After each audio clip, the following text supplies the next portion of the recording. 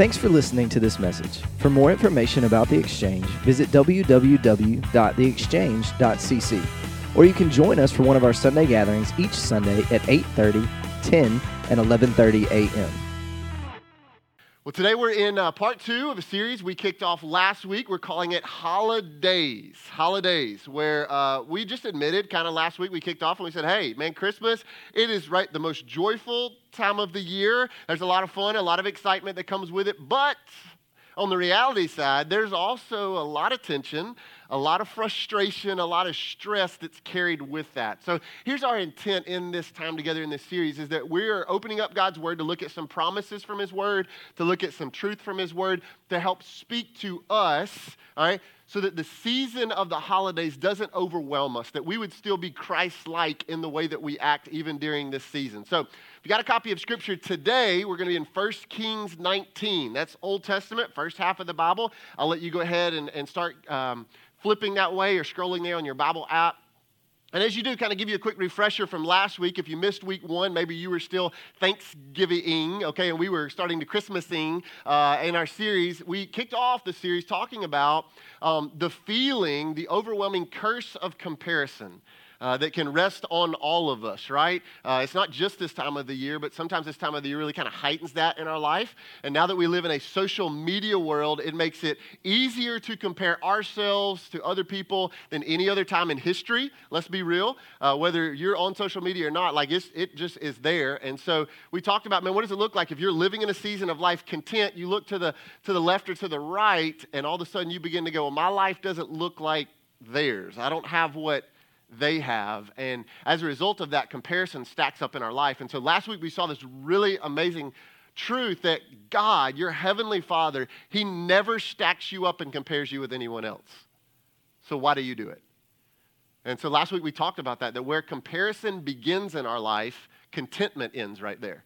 And so we talked about how to combat that. So if you missed it, go back on our website, or you can watch it, listen to it on the podcast, catch up with where we are. But today we're going to go part 2 of our series, and here's what I want to talk about today. Today I want to talk about what I'm calling the wilderness places of life. All right, I want to talk about the wilderness places of life. Now, we kind of have an understanding of the wilderness. The wilderness, it's a barren place. It's a dry place. It's a desolate place. And oftentimes it's a place where you can feel really alone. And even last week as we kicked off and we talked about the top 10 stressors that this season can create, for some people, it's the feeling of loneliness. It's a feeling of desperation that is awakened with the holidays. And one of the images that you find in Scripture over and over and over is wandering through the wilderness. And sometimes that's what Christmas does for us, maybe as a mom, as a grandmom, as even a child. Transitioning out of the house into adult world, like the feelings of wandering and wilderness can become a reality in our life. And maybe that's where some of you are, like even today. As you step into holiday season 2019, that's where you are. Maybe you're stuck in a job situation. And for you, it's like, oh, do I stay or do I look for something else? Like, is this what I'm even called to? Do I try to go back to school? But if I do, there's student loan debt, but I could make more money, and you just kind of feel stuck in that wilderness place. Maybe it's something like, I don't know, you're renting an apartment or a house, and it's like, are we at the place where we're ready to buy? I'm in that place, and maybe you're kind of stuck in a place of wondering.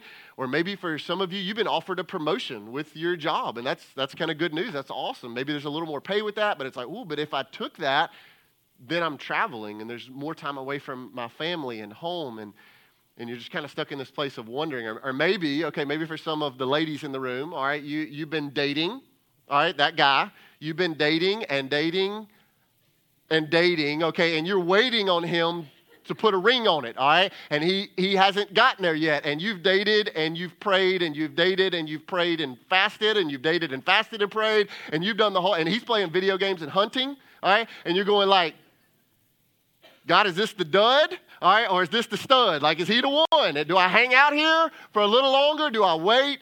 You tracking with me? Okay, and maybe like in all seriousness, maybe you're in that place of wondering and you're looking like, God, is this it? And in that place of wilderness that could look a number of different ways, we often feel alone and we feel lost. We can feel disoriented. We feel like nobody really gets what's happening in my world. But you know what's so interesting, if you look all throughout Scripture, is when you look at wilderness stories in the Bible, they often follow mountaintop experiences. That the wilderness often follows the mountaintop times. And that's really exactly what happened with Jesus in Matthew 3 and 4. We're going to get to 1 Kings 19. But in Matthew 3 and 4, if you know that story, Jesus walks into one of the most obedient acts that he ever has, with his life publicly. And he's baptized by John the Baptist in the Jordan River. If you don't know that story. And in that moment, what happens? God literally, in Matthew 3, he literally opens up heaven and descends on Jesus, his boy, in the form of a dove, and he speaks. God audibly speaks.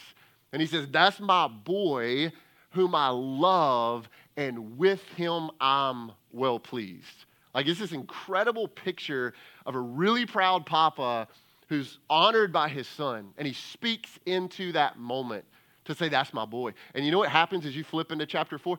The very next verse, it says, and immediately Jesus was taken into the wilderness for 40 days. Jesus was in that mountaintop, great experience with God the Father, followed by the wilderness. And for some of you, maybe stepping into the holiday season, the most joyful time of the year, maybe life kind of feels like that. Or maybe it's been like that. For some of you, like life was really good. You thought all things were flowing in the right direction. And then you found out somebody, maybe in a relationship, wasn't being honest with you. And just like, here's wilderness place in your life. Or maybe it was your spouse and you thought that your spouse was being faithful. And then you found out they weren't. And now you're in an unexpected wilderness place of your life that you never saw coming. Maybe it's financial wilderness. We can all battle that, right? And you've tried so hard to get out of it, but you keep sliding down the same slope. Or maybe it's something to do with your job, or maybe it's anxiety or depression that has come over your life. You're like, I didn't even see that coming. And you try to tell other people, but they don't really understand. Or maybe it's just a spiritual place of dryness. And you're like, man, I'm showing up to church. I'm trying to do all the right things, but I feel desperate and alone. And you see, that's kind of how the wilderness can feel.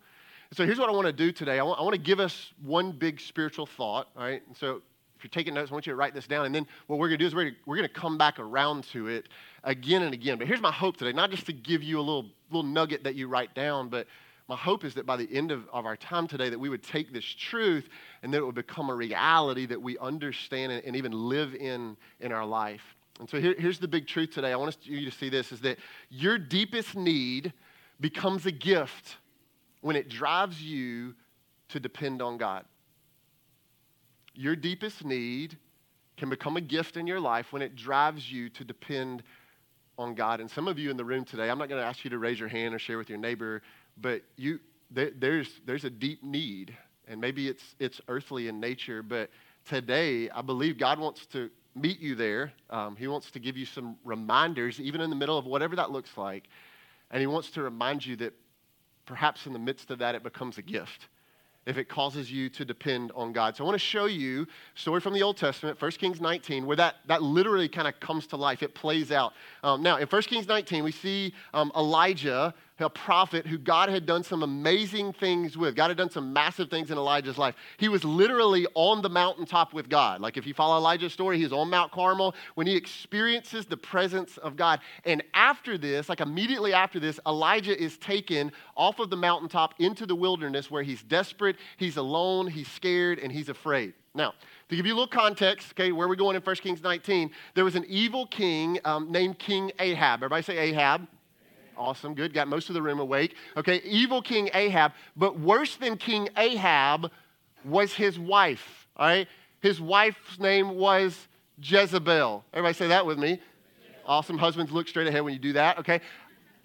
So we got evil King Ahab. Worse than him is evil woman Ahab. And here's what happens. You see, Jezebel finds out about what God's doing in Elijah's life, and she's not a fan of Elijah. And she basically looks at her man and she says, hey, listen to me. Like, if you can't take care of Elijah, I'm going to do it.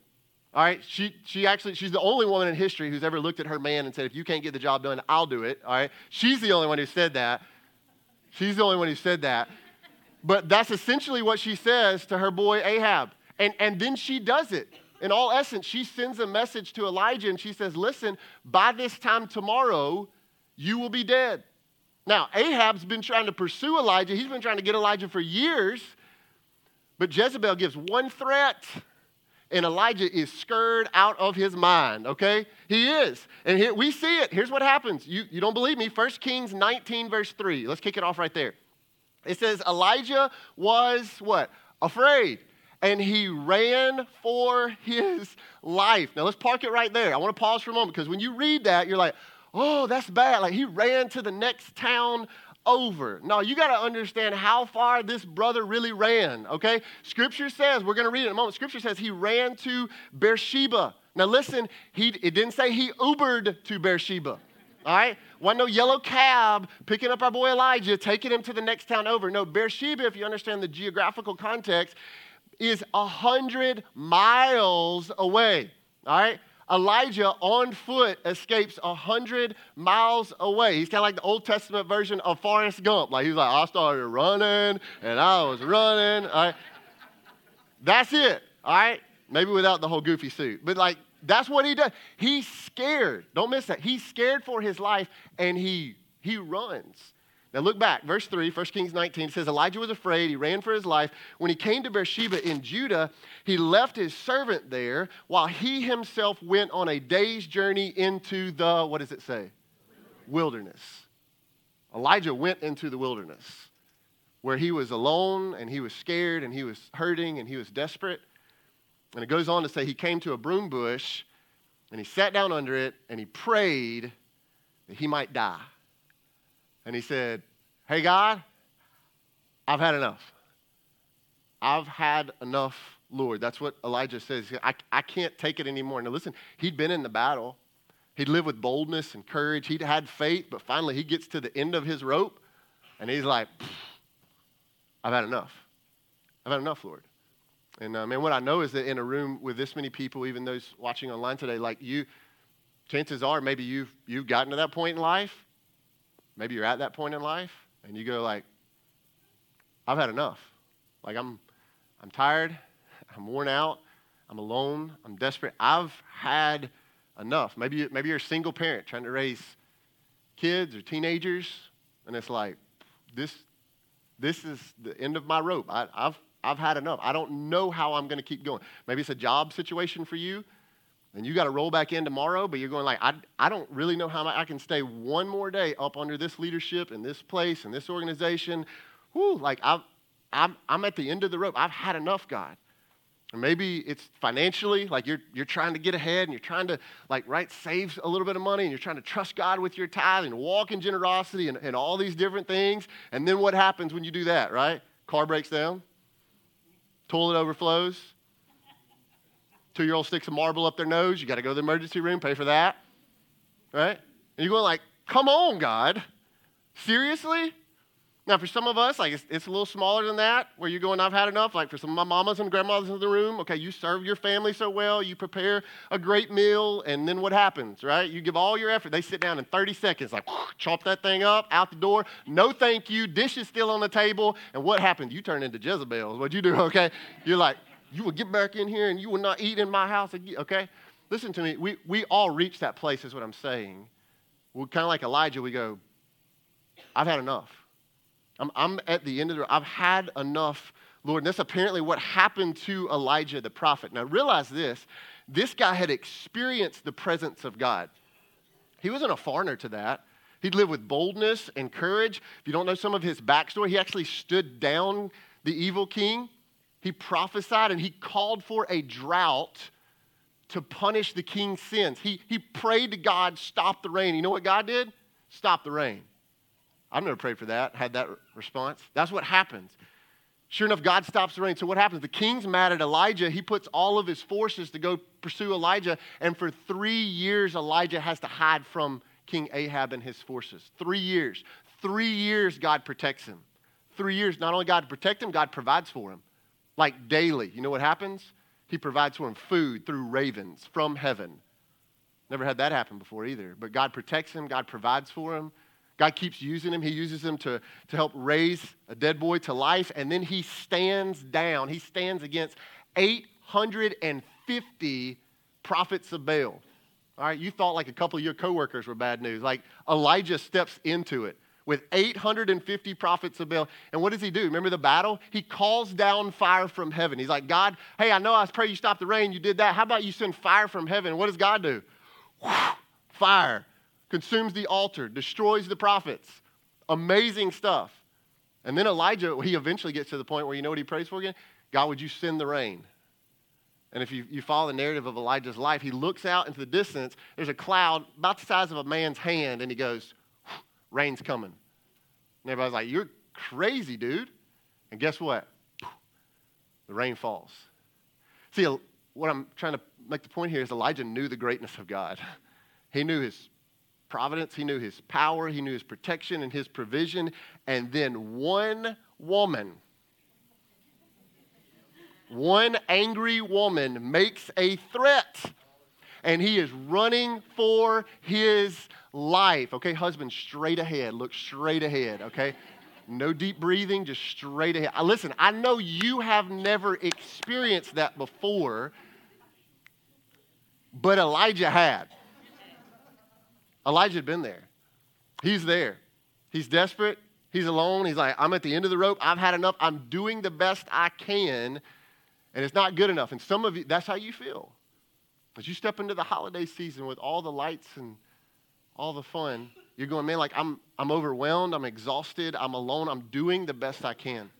Dr. Henry Cloud, who is a fantastic Christian psychologist, was speaking one time to a room full of people, room full of leaders who are kind of in that very same place that we're talking about today that maybe you're in. Man, I'm worn out, I'm overwhelmed, I'm tired, okay? In Rankin County, we're not really tired, okay? We're tired, okay? right? We're so tired, we can't even say the full word. It's like, I'm tired. Right? How do you spell that? T-A-R-D, I don't know, like we're tired. That's what we get, okay? That's real life, that's what we get. And Dr. Cloud spoke to this group of people, and he said, perhaps maybe you're misdiagnosing your challenge.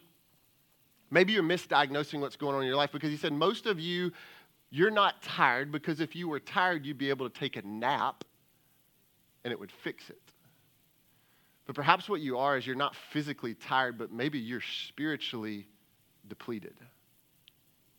It's not physically worn out, but you're spiritually depleted. And man, I'm not so crazy as to think that there's probably not somebody listening today, and that's you. You're overwhelmed, you're tired, and maybe a nap would help, but it's not going to fix it. And maybe the deepest thing that you really need today is to stop and to listen and to lean into the good presence of God that's available for your life. That you're not physically depleted, but that you spiritually need to be replenished, right? Is that not what David prayed? Is that not what David said in Psalm 23? You know it. What did he say? The Lord is my shepherd, I shall not want. He makes me lie down in green pastures, and he does what? He restores my soul. Not just physically tired, oh, I need a nap, longer night of sleep. No, like I'm spiritually depleted, and God, I need you to restore me. I need to be reminded of your grace, your love in my life. And so what does God do for Elijah in 1 Kings 19? First, I want you to know, like, I love what God doesn't do. Elijah's worn out, end of the rope. I'm tired, God. I'm done. I've had enough. God doesn't pull out the pulpit and preach to him. Hey, here's all the things you did right. He doesn't cast judgment on him. Hey, boy, where's your faith? It's not what he does. Actually, what God does is God tells him to eat and rest. That's what God says. 1 Kings 19, verse 5, look at it. It says, then Elijah, he lays down under the bush and he fell asleep. And all at once, an angel from God touched him and said, get up and eat. And Elijah looked around, and there by his head was some baked bread over hot coals and a jar of water. And he ate and drank, and then he laid down again.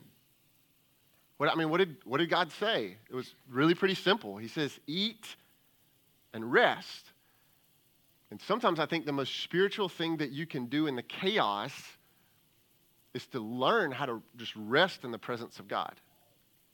Sometimes the most spiritual response that you can have is to learn to take a breather and to be still and to be reminded that he is God. And that's what God called Elijah to do. Then look back, verse 7, 1 Kings 19. It says, the angel of the Lord came back a second time.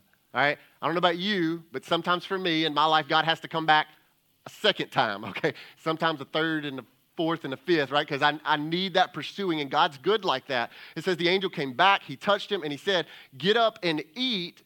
God knew what he had ahead of him, for the journey is too much for you. So he got up and he ate and he drank, and he was strengthened by that food, and he traveled 40 days and 40 nights until he reached Horeb, the mountain of God. Verse 9. There he went into a cave and spent the night, and the word of the Lord came to him, what are you doing here, Elijah? All right? Some of us get to a place where God has to speak to us that way. What are you doing?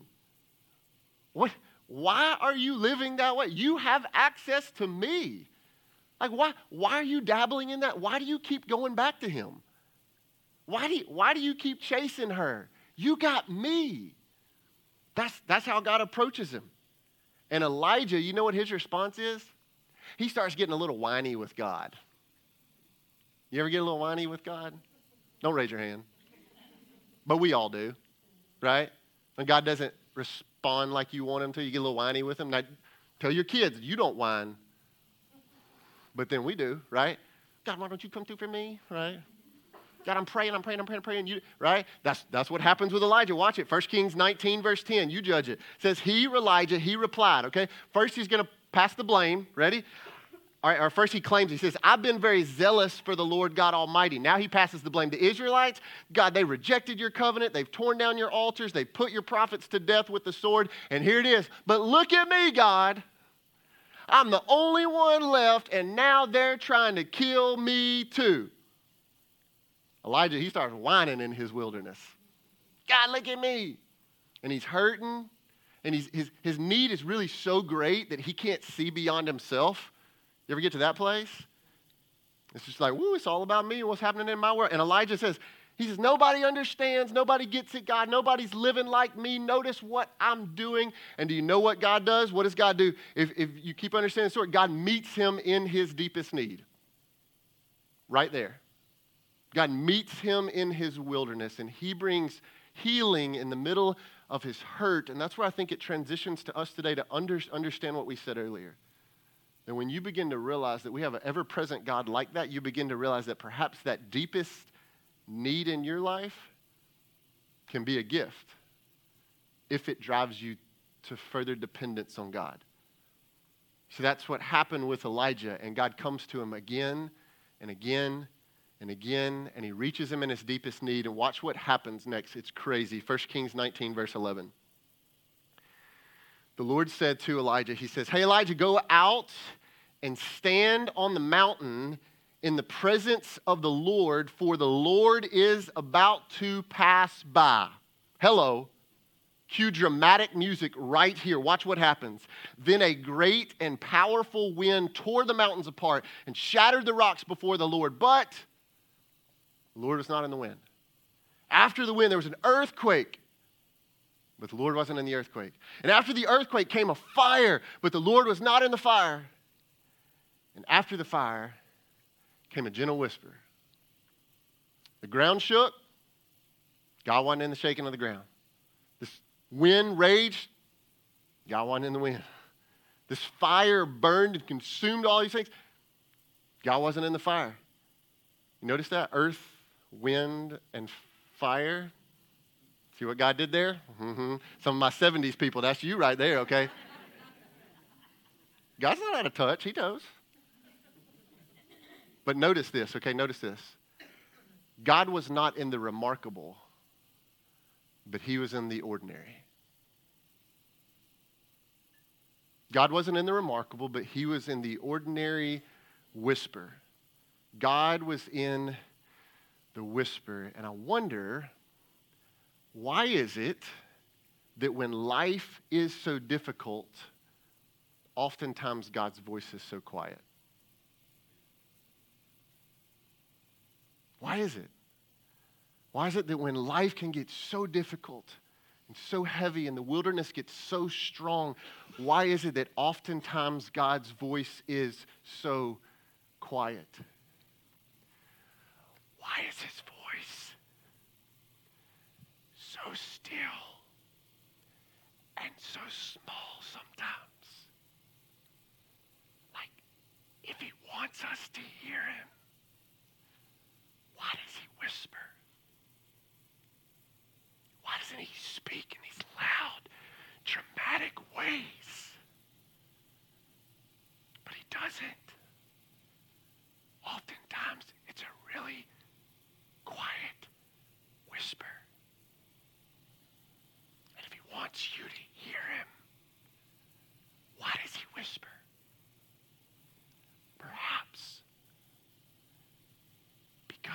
close. Maybe because he's near. Maybe because he's right there. God oftentimes will not shout to get your attention, but he'll just whisper. What does he say? He says, I'll never leave you. I'll never turn my back on you.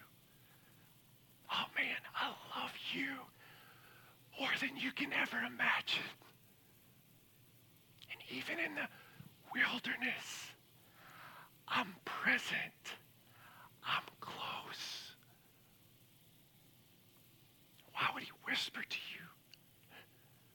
Perhaps because he's close. He's right there. He never left. Think about it.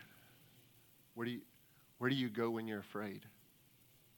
Where do you go when you're afraid? Right? When you were a little kid, were you ever afraid of bad weather? Like you were 2 or 3, it was like, oh, I don't do thunderstorms. Okay, some of you lying. That's okay. It's a separate message. I was. Sometimes when I was little, like preschool, man, the thunder boomed and it's like, pew! All right. Immediately across the hall, you know where I went every time? To my mom and dad's room. Like it's every time. On foot of the bed. Hey, Mom, do you hear that, Dad? Now, I don't know why. My parents never fixed the storm. Like my dad, to this day, never went outside, looked at the heavens, and was like, hey, knock it off. Move down the road. Never did that. It never once happened. But I kept running in there. You know why? Because when we're afraid, we want to be close to the ones we feel safe with. You know what the good news today is? In the middle of your storm, in the middle of the wilderness, you don't have to go run and get close to God's bed because he's already with you at yours. He's near. He's close. And maybe the reason he whispers is because he's right there with you. And if your heart, maybe today, maybe your heart's hurting, and your wilderness is a place of being brokenhearted, you know, Scripture says he is. Look at Psalm 34, verse 18. Here's what Scripture says. The Lord is close. He's close to the brokenhearted. And he saves those who are crushed in spirit. Why does God whisper? Because he's right there. He's close. He never left. Think about it. What did David say? The rest of Psalm 23. The Lord is my shepherd, I shall not want. He makes me lie down in green pastures. He restores my soul. And then he goes on. What does he say next? Even though I walk through the valley of the shadow of death. He doesn't say the valley's the destination, but he says sometimes the valley's a part of the journey. But even in the valley of the shadow of death, what does he say? I will fear no evil. Why? Because he's what? With me. He's near. He's close. Oh my goodness, he never left. And then he goes on, he says, his rod and his staff, they comfort me. Wonderful counselor, Prince of Peace. And he anoints my head with oil. He prepares a table before me in the presence of my enemies. And surely what? Surely my daddy's goodness and mercy. It's with me. It will follow me all the days of my life. Why would God whisper to his sheep? Because he knows them. He's near to them. And when they follow him, they know his soft voice too. And David said it. He couldn't have said it any better. Later in Psalm 139, this is what David says about the presence of God. Watch this. He asked 2 questions. Where can I go from your spirit, God? Where can I flee from your presence? And then he answers his own question. If I go up to the heavens, you're there. If I make my bed in the depths, I've been there, you're there too. If I rise on the wings of the dawn, if I settle on the far side of the sea, even there your hand will guide me. Your right hand, it will hold me fast. Your hand will hold me. Let me ask you, church, how close is the presence of God if he can hold your hand? He's close. He's near. He never left. One day you'll begin to realize that maybe that deep need in my life that never seems to get fully met, I never seem to fully figure it out, maybe God, maybe it's a gift somehow from you because you want me to be close to you. A few months ago, I had the privilege of meeting and spending some time with a lady by the name of Risa. Risa has wandered in the wilderness places of life. She's been deep in the wilderness. And I'd love for you to hear her story of what God is showing her in her life. So you guys take a look at this. Everything was wonderful up until 8.5 years ago. 5 months after I had had a mammogram, I began to have some problems with the shoulder, and so I had to have shoulder surgery. In the shoulder surgery, I thought that the strap was just bothering me and that it had caused a rise in my chest. And so I called the doctor and I said, as soon as I can get my arm out of the sling, we need to go and have an MRI done and see what's going on. And we found a 3.7 centimeter tumor. They biopsied it and found that it was breast cancer, called triple negative breast cancer. It's a very aggressive form. There is no chemotherapy and no radiation that is targeted for it. We had been moving the furniture around in the house, preparing to have carpet put down, going about our regular business when we got the call and was told that it was cancer.